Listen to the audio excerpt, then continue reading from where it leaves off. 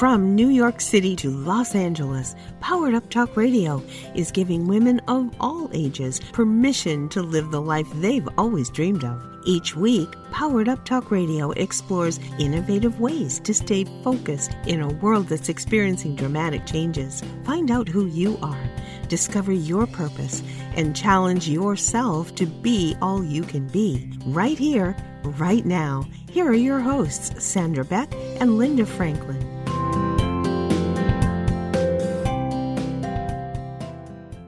Hey everybody, this is Sandra Beck and I'm here today with one of my favorite people, Dr. Mark Borg, and he has written a book with his buddies called Making Your Crazy Work for You, From Trauma and Isolation to Self-Acceptance and Love. Holy bananas, Batman. Talk about trauma and isolation.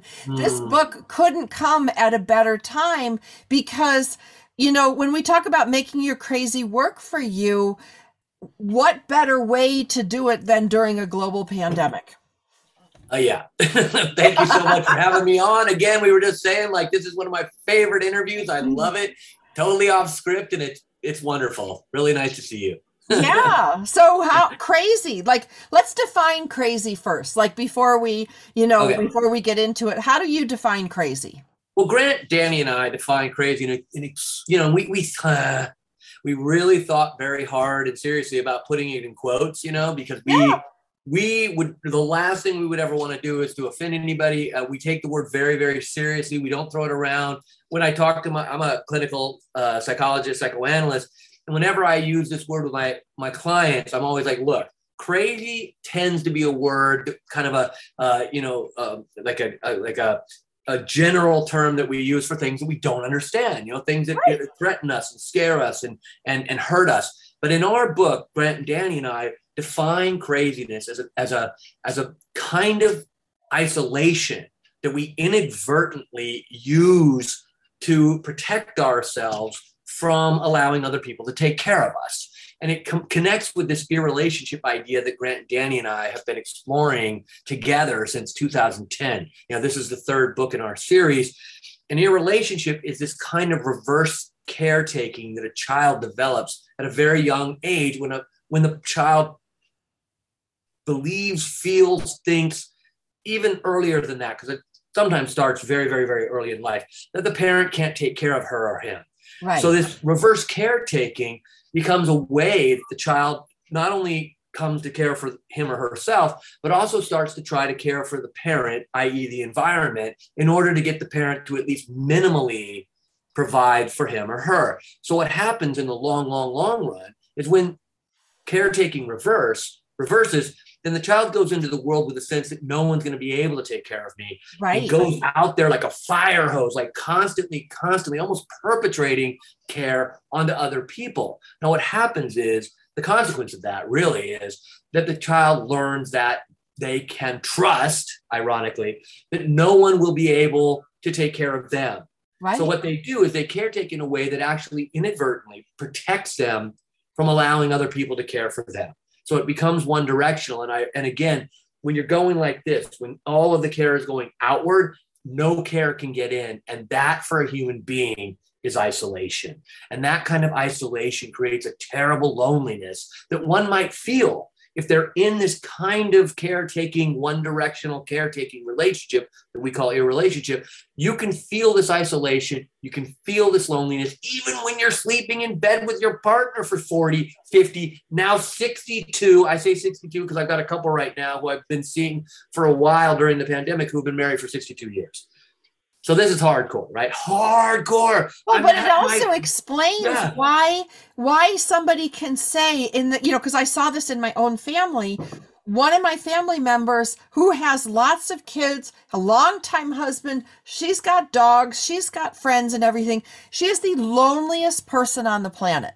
Yes. And that person, right? Your cousin, your family member is like, what the heck? How can I be lonely? I love my dog. I love my husband. I love my kids. I love my cousins. I love my whatever, my people from my church or my 12 step. I love them, but I'm not letting the love that they have in. I'm not taking in the care that other people have to offer. And that's strange, right? Because most of the people that I initially start to talk to about this are trying to tell me, like, Mark, I'm generous. Mark, I'm giving. Mark, I'm a philanthropist. Mark, I donate my time all weekend at the shelter, and it could be the animal shelter. And I'm like, yes, and that's wonderful. But as long as all the care you're giving is going outward, you're going to be lonely. You have to let the people that you're caring for care for you too. I had an incredible session today with a beautiful, wonderful woman who was telling, like, I'm seeing her in couples therapy, but the husband couldn't show up. And they've just run into some really good fortune. And she's like, I don't know if I've earned this. I don't know if I deserve this. I don't know if I would ever. And I'm like, look, I don't know about earn or deserve or any of that. But I do know you've been the adult in the room in this family for a long time, and you've got to let your guard down and let other people contribute to you as well, or you're going to suffer. Right. And that explains why sometimes people will say, oh, that person has poor self-esteem. That person doesn't really like themselves. And I would kind of look and go, with this same family member that will not be named, but she's confident. She's good. She's got all these things, but she was conditioned in the family environment to be this way. Because I think there's a difference between someone going, well, I'm really not worthy and deserving of love, or maybe they were just trained as a very young child to take care of, especially a dysfunctional, or a parent that couldn't function without that kid's help. And that kid grew up learning, going, okay, so this is what I do in relationships. I give and give and give and give and give, and I never take, because if I take, but that really doesn't have much to do with self-esteem. That's kind of on the other side of it. In fact, I think you're right, because confidence, self-esteem, all of these kinds of things, yes, they can be these things that you're pushing outward. But when it really comes to human relations, all of these things are dynamic. All of these things are reciprocal. All of these things are conducted and reflected as an appraisal in interpersonal relationship. Yes. So again, what I find for the giver, the compulsive giver, the helpaholic, the human antidepressant, whatever you want to call this person, what I find is that the people on the receiving end of it, it's crazy, using our term, but they don't really feel all that well cared for in the long run, right? Because the expectation from the compulsive caregiver is incredibly high. And the expectation starts out as, oh, I just want you to really be grateful. I want you to thank me. I want you to grovel. I want you to, really, really acknowledge how generous and benevolent and incredibly philanthropic I am. And that's, people usually at least start out going like, thank you, heartfelt thank you. Yeah, I'll send you, all kinds of emojis with like this, we do. But the problem is, for the compulsive caretaker, there is no thank you that's big enough. There is no gratitude that's big enough, because they're trying to fill a hole, right? They're trying to fill a hole. And what they've come to trust is that no one is trustworthy. No one has good stuff to offer. No one has anything nearly as wonderful, benevolent, caring as what they have. And they don't. And the thing that I try to communicate over and over and over again, we do this in the book, is like, let's have compassion for this person though. Like, we're never, you and I interviewed for another like very provocative book that I wrote, and the title made it seem like, oh my gosh, we're coming after these people. They're the jerks of the world. They're the narcissists, whatever. I'm like, no. We have to care for these people. We have to love these people. We have to help these people accept themselves so that they can drop their guard, so that they can drop their incredible defense and let the world love them. Right. I'm not coming after these people with a finger going, you better stop that compulsive caretaker. I'm not. I'm like, no, please let us love you. Let us love you, because it's so lonely. And the loneliness, the crazy, if it's used, crazy work for you means crazy becomes a call for help. Crazy becomes a blinking red signal that allows us, those of us who love that person, to try again, to help that person let our love in. Right. Well, and it's funny, when you were talking about the, like kind of that compulsive giver, and like, I never want to ask that person to do anything, because I always feel so bad, even though I know she'll do it. Like, I feel bad because the receipt of that giving doesn't feel good. It doesn't feel genuine. Like there's a difference between the spirit of giving and it's like, oh, like I really want to help you. But usually that's because there's reciprocity. Yeah. You know, like today a mom asked me to pick up her kid and I couldn't because of the radio. And I'm like trying to help her get somebody else. And I'm like, you always take care of my kid when I need a ride, when I'm working. Like there's that kind of yin and yang, give and take. And I know, like there's this one mom in my community. I know she's free. I know she has nothing better to do, but I don't want to ask her for help because I'll never hear the end of it. Oh, remember that time when I picked up your kid? Do you remember? And you know, oh yes, I always pick up Sandra's kid. And you're like, for crying out loud, like drop it, let it go. But it's because it's about them. Like you said, about filling that hole. But I will tell you, it's not a hole. It's a bowl with a hole. That no matter how much you pour into that, it's not like a little, because, you know, like a hole, I know because I fell in my mom's grave, you know, like the one they put the urn in, like up to my knees. And I'm like, oh, you hit bottom. So in a hole, there's a bottom.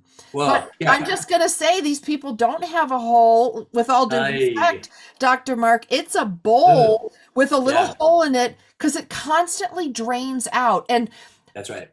I can't, because they're not really getting anything, right? They're not taking anything and they're not being nourished. They're not being, my grandmother, that's so funny. My grandmother, my beloved grandmother used to call it a hollow leg, right? She said, oh, your Uncle Clifford has a hollow leg, meaning he just ate and ate and ate and ate. But in our reference point, what we mean is everything that we try to give goes right through. And you know, the thing that I think is most important in crazy making for this compulsive caretaker is that what gets missed and what is crucial is that if I don't take in anything that you have to offer me, like you welcome me on your show, you're so hospitable, you're so lovely, you always like make me feel so welcome. If I was like not taking that in, if I didn't walk out of here this evening, here's my office, you know, I'm going to go home and feed my kids, you know, here in New York City. If I didn't take that with me, I'm sending a message to you. And the message I'm sending is, Sandra, you got nothing good to give. Right. Son, you know, right? You're whatever you have to give me, no thanks. Right. We don't realize that when we're compulsively caretaking as a defense against letting other people offer us things, what we're really defending ourselves against is letting other people matter. Right. And have significance or that's right. Or that's value. Right. And to give back. And like, that's that reciprocity. Like that feels so good. Like when I see you and you smile, then I smile. And we're like, oh my God, we get to be on the radio again. And, you know, and talk back and forth. And there's a sharing when there's no sharing. And it's true of any dynamic. Like if I have a host on who will go nowhere with me, you know, or a guest that comes on and it's all about them and it's one-sided, those relationships, they're just doomed. Because nobody wants to be around someone where you don't create, and you know, this sounds so hokey, but like little heartstrings from my heart to yours. Yeah. And then it's go back and forth, you know? Right. If you don't, because again, if you don't have that, you have the recipe for loneliness. And I think the crucial part is this thing that we're saying, the heartstrings, the little bubble of hearts and all of that wonderful stuff is really like, you matter to me. Like you are valuable to me. You are contributing. I am taking it in. You know, I mean, it just, we started this whole project in 2010 with kind of inspired by a paper written by a psychoanalyst named Harold Searles. And he wrote this paper called The Patient as Therapist to His Analyst. And Searles basically said, we are all natural born therapists. Like, and from a child, from an infant, like the infant needs to believe, like as the growing child, that the things that the infant does have an effect on the parent. The parent is like joyful because the kid is eating and sleeping and being cared for and having a blast and going to the circus and all those wonderful, right? That the parent takes in that the child is joyful, and that is the child giving to the parent. And Searles made this incredible point because he worked with very, very disturbed people that at one point in psychoanalysis were considered untreatable. And he worked with these very, very intense, a lot of times psychotic patients. And he believed that the reason why they weren't able to respond to treatment is because therapists of the time were not communicating that these clients were giving to them by showing up in therapy, by doing the hard work, by making payment, or what there's so many ways that a therapist is fed by the work she or he does with the client. Sure. We've got to let the clients know that, like, thank you. I mean, again, it's more, oftentimes it's more subtle than like, like jumping for joy at the end of each session, like, thank you for being my client, like, yay, but what we do need to communicate that we are also being cared for. Right. There's not that wall, my therapist, I've had her on and off for, 20 years. She helped me co-parent my kids and deal with all sorts of court stuff. And, I love her. And, but she would say things to me, you did really good work this week. Or, what, I saw this thing on, cause she's retired now, but every once in a while she'll say, I saw this thing on social media and I'm really proud of you. Cause I know this used to be hard for you. Look at how far you've come. Now, those are like, I love you. Yeah. And I will fire back something like, I couldn't have done it without you. Or like when my kids get certain things, like my son got a full scholarship to UC Santa Barbara, full ride. Oh, congratulations. 5 years. Woohoo. Wow, that's awesome. But I know he did hard work. I did hard work, but I know that she as a family therapist had a big part to do with it. So when I got the little cards made for UCSB, I sent her one and I said, this is as much as your celebration as our family, because you helped keep us together. Like, you matter. You are important. The work you did to my family mattered. And isn't that what we all want? Yeah. Like, you know what? Dr. Mark, you can't fix my problems. I have to fix my problems, but you can point me in the right direction and you can pick me up when I fall down.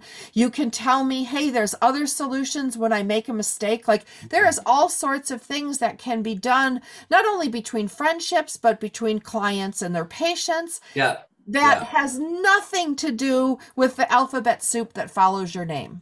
That's right. And that exactly. And that again is me as that person somehow communicating to you that whatever the alphabet soup is, the most important thing about our relationship is the work that we're doing and how we are able to care for each other. Even things as practical as, I wouldn't be a shrink if I didn't have a client walking in the door, or these days, of course, it's all mostly virtual. So, popping up on the screen, right? But I wouldn't be a client and I wouldn't be able to pay my office rent if you didn't pay me. And I wouldn't be able to, whatever, like on down the list of all the things that we're actually sharing with each other, both explicitly and implicitly all the time, if we're open to it.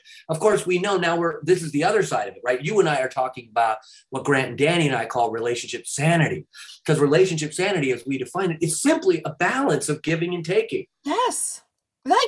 And that goes with everything. For every action, there's an equal and opposite reaction. Right. Like, we can look at physics, we can look at any number of the sciences that say, if I take water and I, pour it out of the bucket and I pour it back in, like, it's going to occupy the same space or roughly the same space if I don't spill it. Like, there's so many things that teach us that there has to be reciprocity. There has to be, like a plant dies and all of its elements go back into the soil and it's recycled and brought in, and then you look at the seasons and we come back to winter, fall, spring, we keep going. Everything is an exchange in the universe. So why wouldn't a relationship be? Well, because we know that not all parents are able to parent, right? And again, we take a very compassionate look. We are not shaking fingers at parents and blaming and castigating and criticizing. We're saying, there are parents who are depressed. There are parents who are mentally ill. There is addiction. And there are parents who didn't learn to parent themselves from their parents, right? So we're not about pointing fingers and criticizing and blaming, but we are about the buck stops here, right? That, hey, right? So you did this incredibly benevolent, caring, loving thing. When your parent wasn't able to parent you, you reversed the roles and parented your parent, so your parent could at least provide the minimal amount of care for you to survive. Right. Now, when that's extreme, of course, when it is, for instance, about addiction, or when it is about actual abuse, physical, sexual, emotional, then yes, that's a whole other thing. Right. And that degree of trusting that the environment will hurt you, trusting that the environment will betray you, trusting that other people are out to get you, that creates a very, very profound and compulsive kind of way of interacting with the world that for sure operates to to protect you from ever dropping your guard and letting yourself be hurt again. So, that's our model. I mean, our model does go back to the earliest forms of care and how we are affected by that and how we learn these routines and how we take those routines with us into all of our relationships. Some of it is very, very mild, right? But it, in a funny way, it almost doesn't matter how mild it is, right? Because if I'm sleeping next to you for the last 10 years and I'm not letting the love and the care and the affection that you have in, I am going to be miserable and I am going to be lonely and I am not necessarily going to know why. I'll blame you, but I won't understand that the real problem isn't you. The real problem is that I won't let you in. Right. Right. That's the whether problem. You go from the spectrum of, a mild issue to a full-blown, like, horrible situation that the person was raised in. Yeah. At the end of the day, and I don't mean to sound callous, but at the end of the day, you have to make that choice of what's best for me. Right. Because is it best for me? I know terrible things happened or maybe mild things happened, but is it best for me today to push people away? Yeah. Versus let someone in. Right. Oh, again, push them away is the overt and that's the strong. And that, let's say it's on a continuum from push them away to simply quietly not even realize that we're not letting them give. Because the thing that this dynamic, this compulsive caretaking, we call it a relationship, the thing that it really protects us from are the awareness of the anxieties that go along with intimacy, empathy, vulnerability, and emotional investment. So if you're using this to suppress your anxiety about those things, then you're not able to be intimate. Then you're not able to have empathy. Then you're not able to be vulnerable, and you are not able to build emotional investments in a relationship. Again, those 4 ingredients are essential to feeling connected with each other. Like I'm invested, Sandra. Like the fact that we're here together, I am invested in our relationship over the 4 or 5 times that we've been together, right? I'm invested. Because I can drop my guard and take in what you have to offer. And I feel the same is true for you. Yes. Yeah. And it's funny, when you talk about that, like with my cancer treatments last year, I read your books and, I was kind of noodling around, because you have a lot of time when you're getting these treatments done. Mm-hmm. And then I was going like, oh my gosh, all these people were writing nice things on social media and, they're like, oh my God, like, what if you die? So, like you're kind of in this weird place when you're having cancer treatments as a single mom, caring for my dad. My friends are coming over and they're like, well, let us do these things for you. And it was so uncomfortable for me. And then I thought, well, maybe I'm one of those people, like, because it was such an overwhelm coming in. It was almost too much for me to handle. But I will tell you, like, I got so much out of it because people would say, oh, well, I haven't talked to you in 15 years, but, you did this for me and you were so kind to me. I just want you to have the best possible outcome for your treatment. I got a bunch of letters like that. And the thing was, I didn't even remember who they were and I didn't remember helping them, but I knew I did. And then I'm like, oh my God, am I a compulsive, over helper, over giver? Like, because you're sitting there in a bed for like 6 hours, with nothing but, Google searches to find out what's wrong with you. Right. But the funny thing is I realized because I was sitting and present, most of the time when we need help, we're rushing around, like somebody to pick up our kids, somebody, whatever. And there were times when I was super sick after treatment. And not only did my kids or my friends, they had to help me to the bathroom. They had to, one of them help wash my hair. And, the other one, like my son, would go get me a bucket to throw up in. And, these are all awful things. But I was present and I could see how much love they had and how much, like, there's no joy in cleaning up puke, but there is the joy of helping because most of the time we're so busy and when we need help, we're not focusing on the help we're given. But when you're sick, when you're in bed, when you're a mom, when you're, a daughter caregiver and your friends come over, like my friends they were so happy to come over and feed my dad. Yeah. Like they would call me after and say, my dad's been dead for 10 years for like just 10 minutes taking care of your dad. I felt like my dad was there. Like that stuff's mind blowing because we're usually going too fast to recognize what happens when somebody says, hey, I need your help. Could you do this? We don't stop to go and see that little flash of like joy, that little flash of meaning, that little flash. And because I had all the time in the world, sitting in bed, there was time for us to have conversations like, I was so happy to take care of your dad. It really did something for me.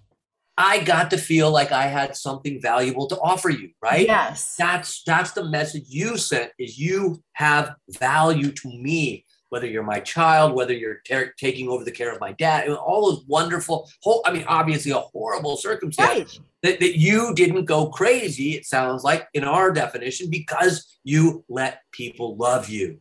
Right. And there were times, I'll be honest, it was uncomfortable. It was a little bit much, and it was kind of weird when people came out of the woodwork that I hadn't thought about in 15, 20 years. That's why, like, at one point I looked at my social media feed and I'm like, oh shit, maybe I am dying. Like, oh, wow. What an example, though. What an example of what we're talking about. Because, again, so extreme, that death, fear of death, that, again, and even there, like, I'm still going to be embarrassed. Like, hey, I might be really, really not well, but I'm still, I want you to see that. Come on. And that's the risk you took. That's the vulnerability, right? The vulnerability of saying, I'm not well. But if you hadn't been able to transmit that, if you've been willing to transmit that, what? Suffering there in isolation. Well, and I will tell you, there was some real suffering with going through cancer treatments during a pandemic. Oh, God. Because first of all, like the upside was like, people are like, okay, well, you have stage 3C cancer, but you don't have COVID. So, there was like kind of that, like kind of weird mentality thing. But the other thing was, you had to be in isolation because normal chemotherapy, you can bring your friends in, you can have somebody sit with you, you can do all this stuff. Well, because of COVID, we were all like in our little isolation areas for hours and hours at a time. And all I had was my phone.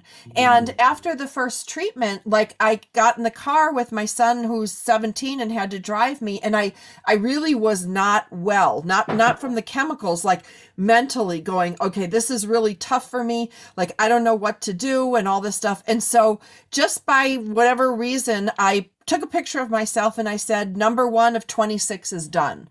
And I put it up on social media, and I lived for those posts during my treatments. Like, I would be there sometimes 3, 4, 5 hours, and I'd look at my social media feed and I'd see Stacey Tucker posting Sandra Strong or Kristen Fensky or my, childhood, girlfriend from elementary school going, you got this, girly. Like, that's where I think, social media, can be really used. And I did get a couple people who said to me, well, she's just milking it for attention, or you're just trying to get all this attention.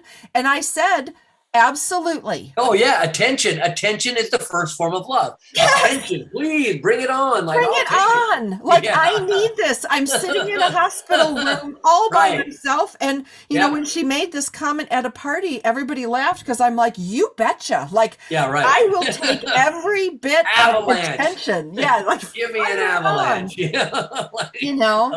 But the other weird thing that happened during this time, and this is why it was very relevant with your book about, kind of that balance and that, cycling of allowing people to come in, is I can't tell you how many people were suffering from the same type of situation, sometimes worse cancer, sometimes better, sometimes terminal.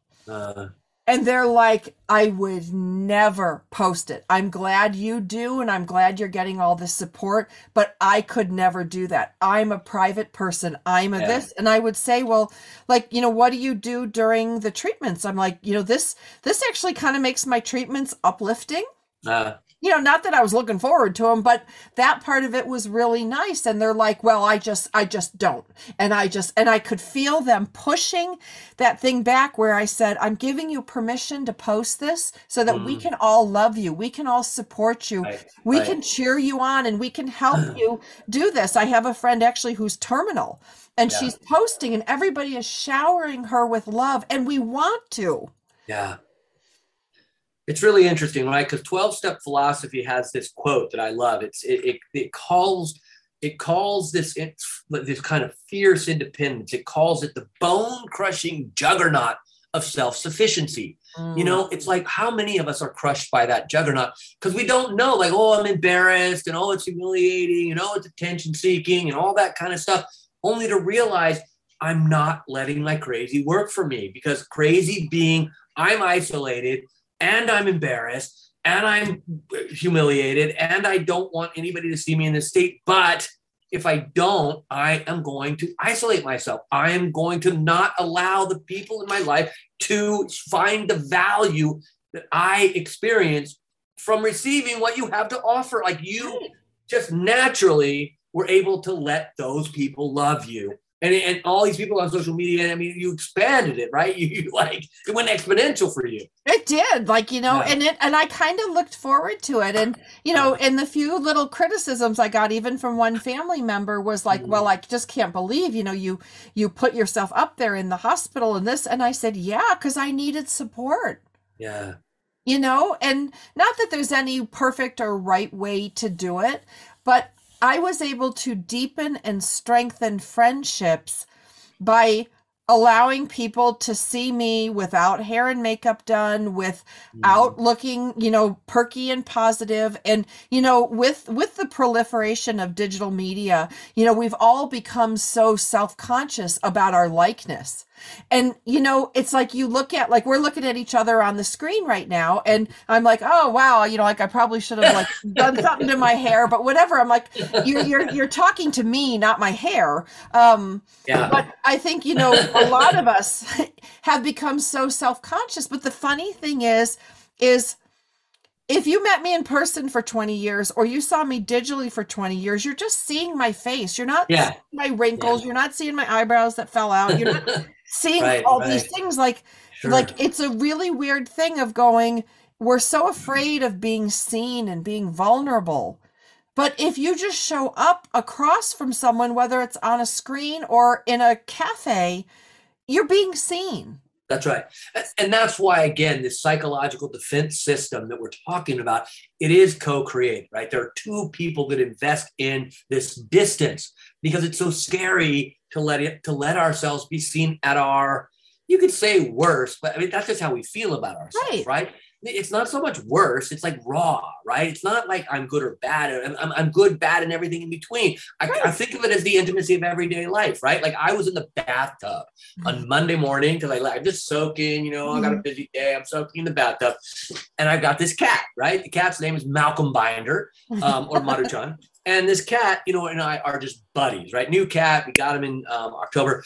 And the cat's very curious about the bath, the water, the faucet. The cat for months has been climbing on the, right on the ledge and whatever. This day, the cat decided to jump at the nozzle. And guess what? It slipped. Landed on my thigh.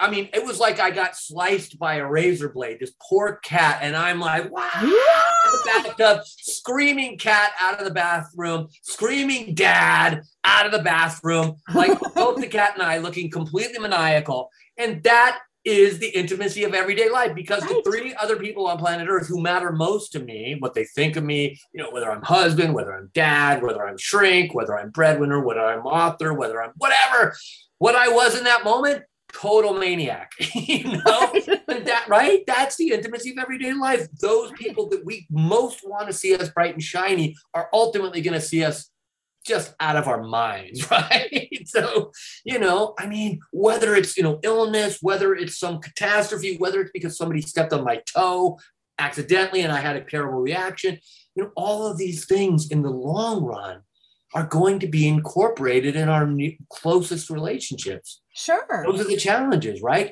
Will you still love me if you see me running naked through my apartment with a bloody thigh because my buddy cat just wounded me? Right. Right. It scarred me. It's almost like an illusion that the pushback or even many people think they buy into this illusion that somehow who you are this one moment in time is who you are at every moment in time. Right. Like your headshot, right? You got this beautiful headshot, right? Like, that's not me. No, that was hair and makeup and, and then my kid took that picture. I went, huh? And he took the picture. It's like, Right. But I do think, I think, there's a thing with the military, and you're ex-military, so this, where battles are won and lost in the mind. Yeah. Before we even go out the door, we decide not to go to the gym. Before we, like Oprah, I was reading something that Oprah wrote that like Don Johnson in the 80s invited her to some party, and he was like all the rage because of Miami Vice. And she didn't go because she felt she was too big.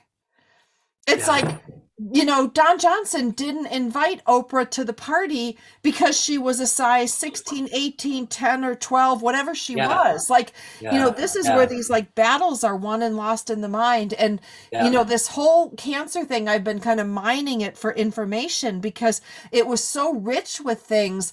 And when a couple things people asked me were so like, huh? One of them was, aren't you embarrassed for people to know you're sick? Huh. And I'm like, I didn't know that being sick was something to be embarrassed about. Thank you for telling me I should be. But things like that. Or another one was, well, I wouldn't want anybody to know I'm sick because, if I died, that would be, and I'm like, I just stopped her right there. And I'm like, if you're dead, you're not going to be worrying. I'm probably not going to worry about it. By the way, how are you? You look exactly. Great. How, right? But it just goes to show like kind of what faulty thinking we have if we never articulate it to another rational human being. And this is where when I was thinking about your isolation thing, like when I was isolated forcefully because of COVID, because of my cancer treatments, and I started having all sorts of crazy thoughts. You're sitting there watching that bag drip and I'm like, what's in there? What kind of poison is in? They drip it in my body. Like, you could go way down the dark path or and that's where does isolation beget like more crazy because, using your term about that.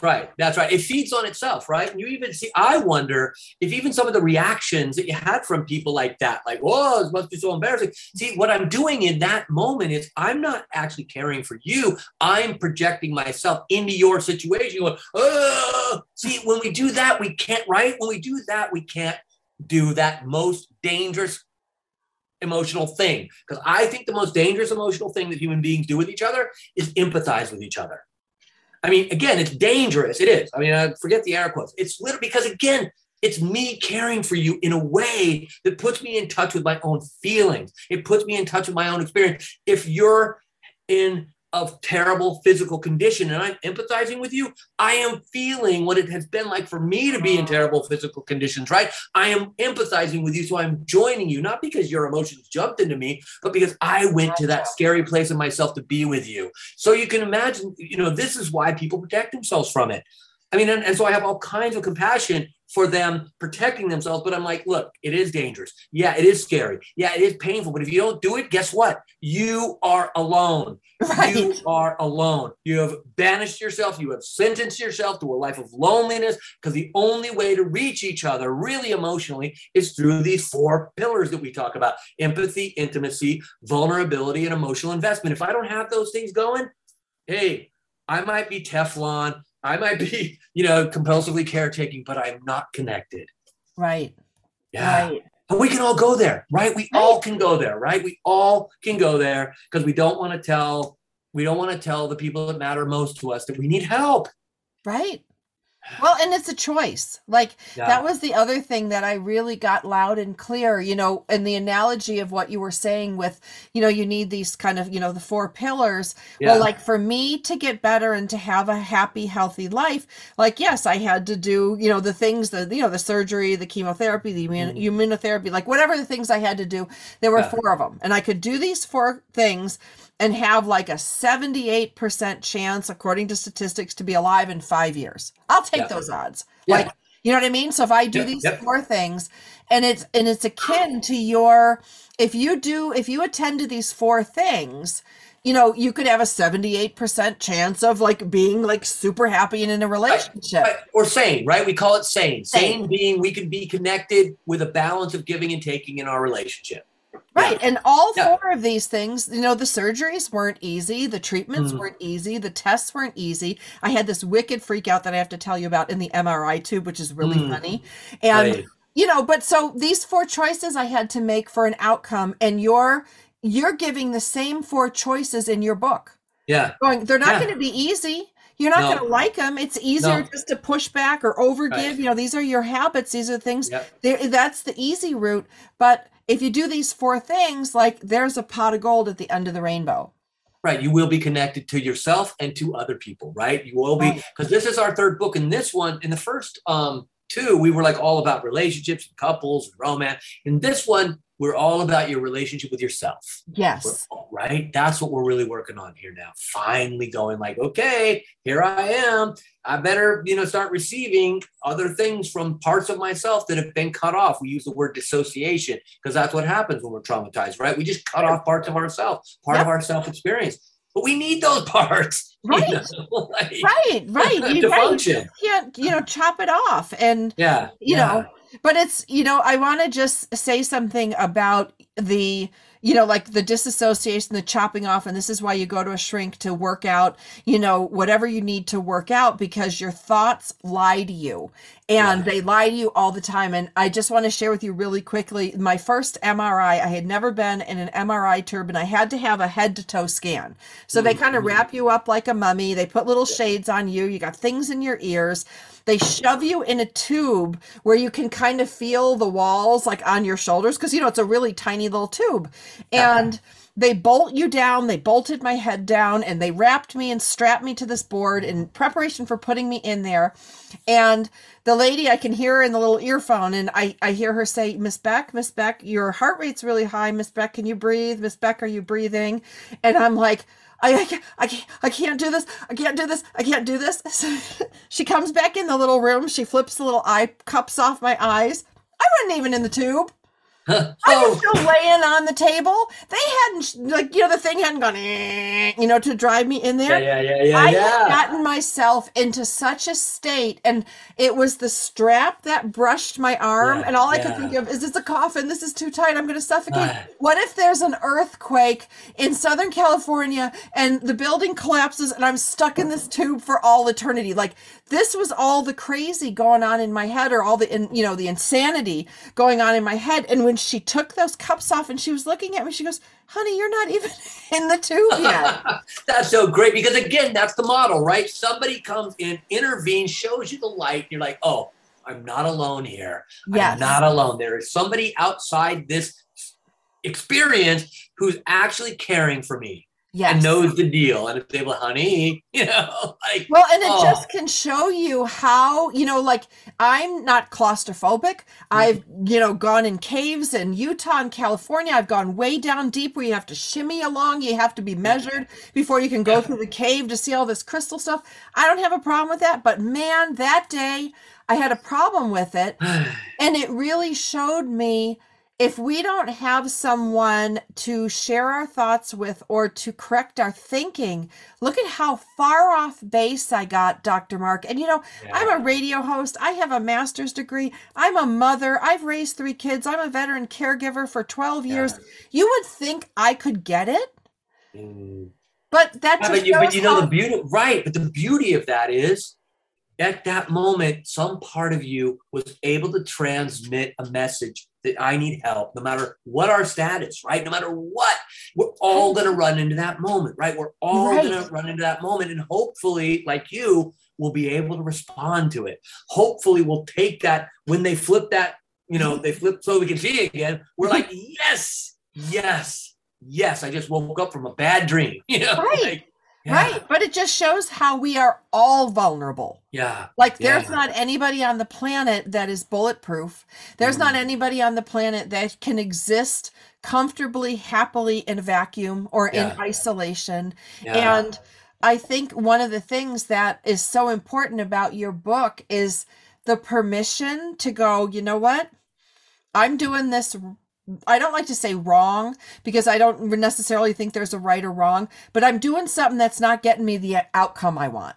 That's right. That's a really wonderful way of putting it, because we too were certainly not saying you're wrong. In fact, the development of this way of interacting, what we call in a relationship, thank goodness the mind protects us for long enough that we can get the help, right? There are some situations that are so treacherous and so traumatizing for a child that you need this defense system to get to a place where you can have the resources, right? You needed to be in the head state that you were in long enough for that woman to finally come and go like, it's okay. Right. And that's what we ultimately say to each other, right? It's okay. It's okay. It's okay now. You can come out. You can come out of that really intense, hardcore psychological defense system and start anew. We can start this thing all over again. You and I, we can start building a new way of relating to each other, which is, again, the world, right? Because the world is basically psychologically, the world is represented by people. Right. Right. And at the end of the day, and this was one thing that I learned too, that I thought was really like but it was good for me when the oncologist told me, he's like, he goes, you're going to want to make your will. Mm. I'm not old. I'm not 80 years old. I'm not 40, but I'm not 50 either. Like, you kind of go like, what? And he's like, there could be side effects, there could be, you could be in the 20%, you could be in all this stuff. And I came home to my house and I'm like, I was looking at like, I have a big house and it's a pain in the ass to clean. And I'm like, how many times did I spend frustrated because the floors weren't clean or the oven wasn't clean or the laundry wasn't put away? And I'm like, wow, was I an idiot? Like, not that I was judging myself like that, but going, there's so many more important things in the world. And I think that's one of the things that one of these difficult diagnoses is, or if you came from trauma, like you already got that message early on. Yeah. And so what did you do to cope? Yeah. And again, to have deep respect for those coping mechanisms, yes, rather than to judge, rather than criticize, especially yourself, and say, hey, I needed this long enough to get to the point where I could actually start to develop new resources for being in the world. Right. Right. And I I liken it to, I had to learn the medical language. Like, how there's a languaging for every industry. There's like shrink speak, there's real estate speak, there's education speak. Well, there's medical speak too. So I went home and I started looking up these terms that he was using. And I'm like, okay, I got to learn a different language now. Yeah. And that's okay. It didn't mean that I was somehow deficient in the old language, but, and it's just like the old tools that maybe got me to 15 or to 25. Those tools are not working anymore. No different than a pair of ice skates you bought at 10 years old. Why would you expect those ice skates to be working at 40 years old? Like the tools that we used. And that's where like I want to demystify, destigmatize all this stuff, because you're really just talking about a better set of tools. Yeah, right. Right. And tools that actually allow us to reach each other. Right. That's really what Danny and Grant and I have been researching for.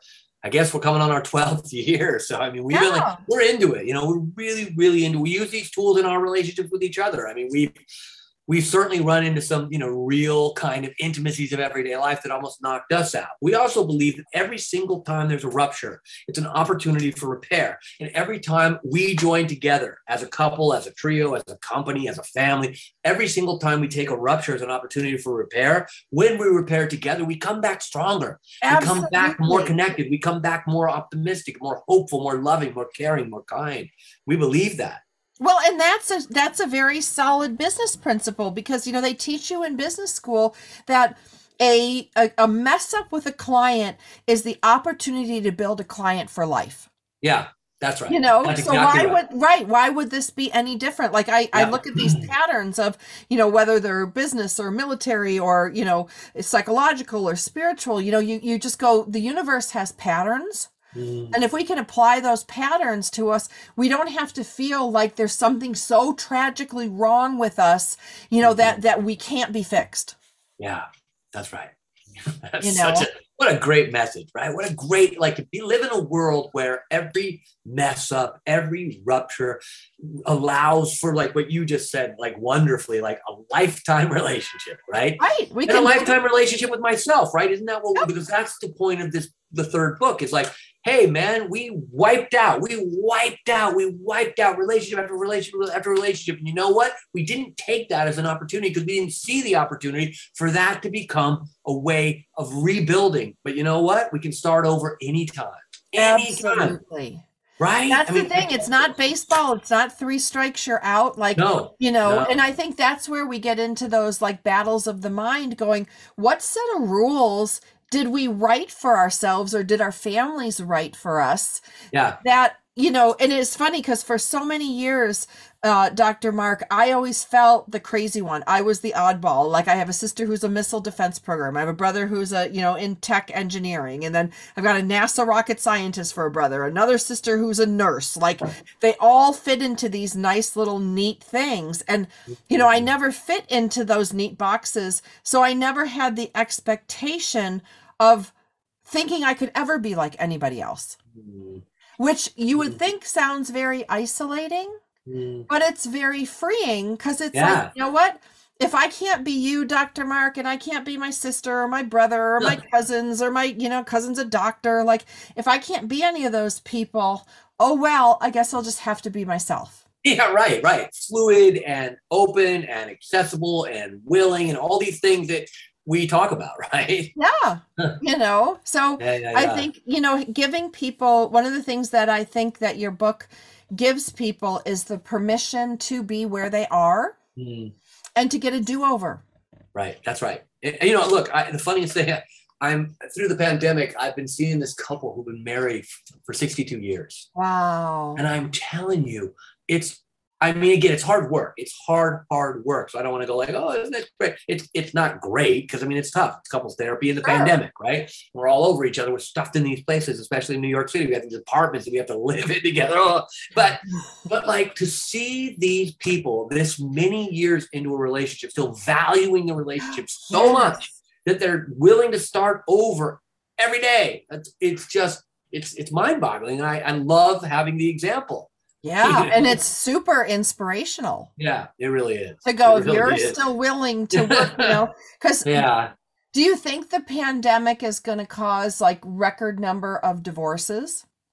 I don't know, because I think the jury is still out. I think that it both. I think the people who rupture and repair are going to be the people, like you said in the business example, that are going to be like lifetime partners as we got through this trauma and we used rupture and repair.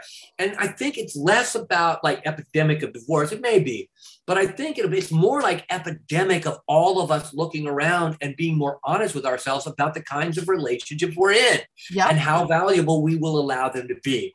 So I don't think it's so much like people are going to get divorced who weren't going to get divorced anyways. I just think that we might have the information sooner, So instead of waiting 30 years or 20 years or 15 until the kids are gone, whatever, I think we'll look at each other and go, you know what? We didn't handle this very well. We wiped out. We didn't use this as an opportunity to get close. Right. Or we did. Right. Because I'm a little biased, right? Because I'm a couple shrink and people are reading my books and calling me whatever. And so I see a lot of people who are in really difficult circumstances who are working really, really hard to relearn how to be in relationship with themselves and each other. So I'm really optimistic. Well, I think, that's good. I'm optimistic too, because I look at how many people are making career changes and I'm looking at, and that's to kind of tail back to the idea that I never fit into any of my family mold. So, if there's no other mold to fit into, like, why try? But I think that a lot of people, I think what COVID has done, it's opened their eyes to going, why did I marry this person? Why did I choose this career? When you slow down and stop everything, you can go, like, for me, I'm like, oh my God, this is why I chose this career. Like, I love this. Like, this is so great. But I also didn't have any pressure to conform to a certain set of ideals. I didn't have, when I got divorced, my parents were like, it's about time, they could see more than I could see. So, sure. But if you didn't, and you marched to these drums that you thought would give you a certain outcome, and that outcome didn't happen, like, that's where I see a lot of the raging. It's like, I was supposed to go to school and I wanted to do this, but I did this. Now we're in a pandemic and now I don't have this. And I think a lot of people are identifying they bought in or drank the Kool-Aid of what they should do versus what was written on their heart or what they were designed to do. And that COVID just, man, it just shot that through the roof. That's how I explain all the career changes. Yeah. Well, it's interesting because, again, this book is really about exactly what you're saying, listening to our heart, finding a way to listen to ourselves, to listen to that deeper truth that's underneath the way in which we've overprotected ourselves from allowing ourselves to be connected to each other. So, I mean, I think once we start listening to what our heart is saying, because that's the solution, making your crazy work for you. The crazy is another way of saying, like, this is what your heart says when it's traumatized. This is what your heart's saying when it's suppressed, repressed, dissociated, right? If you take away all those blocks, then your crazy is really just your deeper self. It's your heart saying, here's what I want. Right. And being able to be heard and more importantly, being able to ask for what you want. That's right. And need. I'm okay. I'm a woman came back to therapy some years ago after being in couple therapy with her husband. It was a rough relationship that really was, they were so incompatible and they were trying to make it work and it wasn't going to work and it didn't. And sometimes couple therapy is about helping people, kindly and care and with care, separate. So this was one of those situations. And so about 4 years later, the woman was lonely and she came back to see me and she said, Mark, I'm thinking about getting back together with my ex-husband. And I said, and she said, he has 6 out of 10 of the things that I need. And I said, that's a D. Right. That's a D. That's a D. If it's need, we need 10 out of 10. I'm talking need, right? I'm not talking frivolous. I'm talking like one thing I need as a human being. I need oxygen. If I don't have oxygen, I'm dead. So when I think about needs, I think like, let's be honest with ourselves about what we need in relationship. And then again, that's great divorce prevention to be honest with myself. I need this. I need someone who's willing to engage empathy, intimacy, vulnerability, and emotional investment. Let's just start out with those 4 things. And if I'm honest with myself, and if that person's honest with me, then we can be together. Right. Yeah. Right. But I do think and she did not get back. She did not get back together with this guy. Oh, good. Thank goodness. Right, because you would just end up it's like a repeat. You just end up where you are if those, that's right. Especially your basic needs. I did a show, Mark, about dating, and this was shortly after my divorce and my mom died, and I told the lady on the air, you could listen to it. I'm like, well, there's 2 sinks in my bathroom, and she goes, yes. She goes, how do you deal with that? How does that make you feel? And I'm like, great. I'm like, one is the makeup sink, the other one's the hair sink, and I'm like, I don't really. And she said, well, so what about the his and hers closet? I said, oh no, New York closet, California closet. And she said, I don't think you're ready right now to think about. And I really couldn't articulate, if you asked me today, what do you need in a spouse, a partner, a boyfriend? I would say, I want somebody who's kind to me. I want somebody who will hold my hand or snuggle. We can watch whatever on TV. I really don't care, but I want that closeness. Yeah. Yeah, that's a good start. That's a great start. Yeah, why would I date someone who's all about work and all about money and never wants to hug or gives you that weird, people give that like boy to boy hug. Yeah, the bro thing, hug, with the pat on the back, and and I'm like, I don't want that. No. Thanks. Yeah, I don't even want that from my bros, I don't want that from Grant and Danny. I want a big old hug and right. I want a bear hug and a snuggle and, noogies like my brothers used to give me, But the funny thing is I think, I don't know why, and, we've got to wrap it up because we're almost out of time, but why are people so ashamed to say what they want or what they need? Where did we get that? Because again, like we said, the wonderful Yuval Harari said, basically, there are 2 ways to be happy. One, you're lucky. You just got neurochemicals that are transmitting the right, formula, right? The other is when expectations match outcomes. And so when we have our expectations dashed and torn to pieces in the boot camp of early life, we come out with, I use the word a little facetiously, trusting that the old environment will continue to repeat. And so what we do is we recreate it over and over again. Freud called it the repetition compulsion.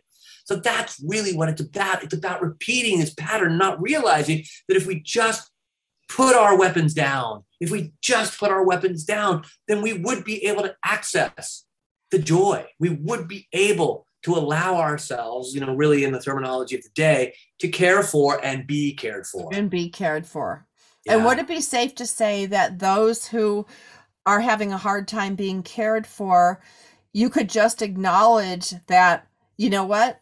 Anytime I asked for things, those things weren't given to me, but that doesn't have to be my truth today. That's right. And, I find it, sometimes people think it as an invitation to self-criticism, but I ask people to do two things, to follow two rules when they're trying to look at conflict between themselves and others. Here's rule number 1, keep the focus on yourself. Okay. And here's rule number 2. Refer to rule number 1 because it's that. Because only I and my contributions, only my contributions to relationships that I have any control over. Right. I can hope to to high heaven that you're going to contribute good stuff, but only my contributions. And then if we're both willing to contribute and take in what the other one has to offer, and we're keeping the focus on ourselves, we'll be able to resolve any conflict. Anything. All right. So where can people get your book? Amazon, Central Recovery Press is my publisher. If you want to talk to me, you can Google Mark B. Borg Jr. I'm happy to respond. I have 2 blogs on Psychology Today. One's called Irrelationship. The other is Relationship Sanity. And, and I'm happy to respond if anybody has any questions. Love that. You guys get a copy of all 3 books, but I'm going to say, I think you should read this one first. Because when you can deal with yourself and you know yourself and you can work yourself, then work on the relationship. Because I think it's really hard to do it the other way. Like if I had a perfect world, I would have had you not, like, it can't be changed, but this one should have been written first, because then I need to get my shit together before I can involve another variable or another person. That's right. That's exactly right. Start with this one. Start with this one, you guys. You'll be glad you did. We'll be back again next week with another great episode. Cowabunga. We're glad you joined us for Powered Up Talk Radio. Each week, we share innovative ways to stay focused in a world that's experiencing dramatic changes. Find out who you are, discover your purpose, and challenge yourself to be all you can be. See you next time on Powered Up Talk Radio.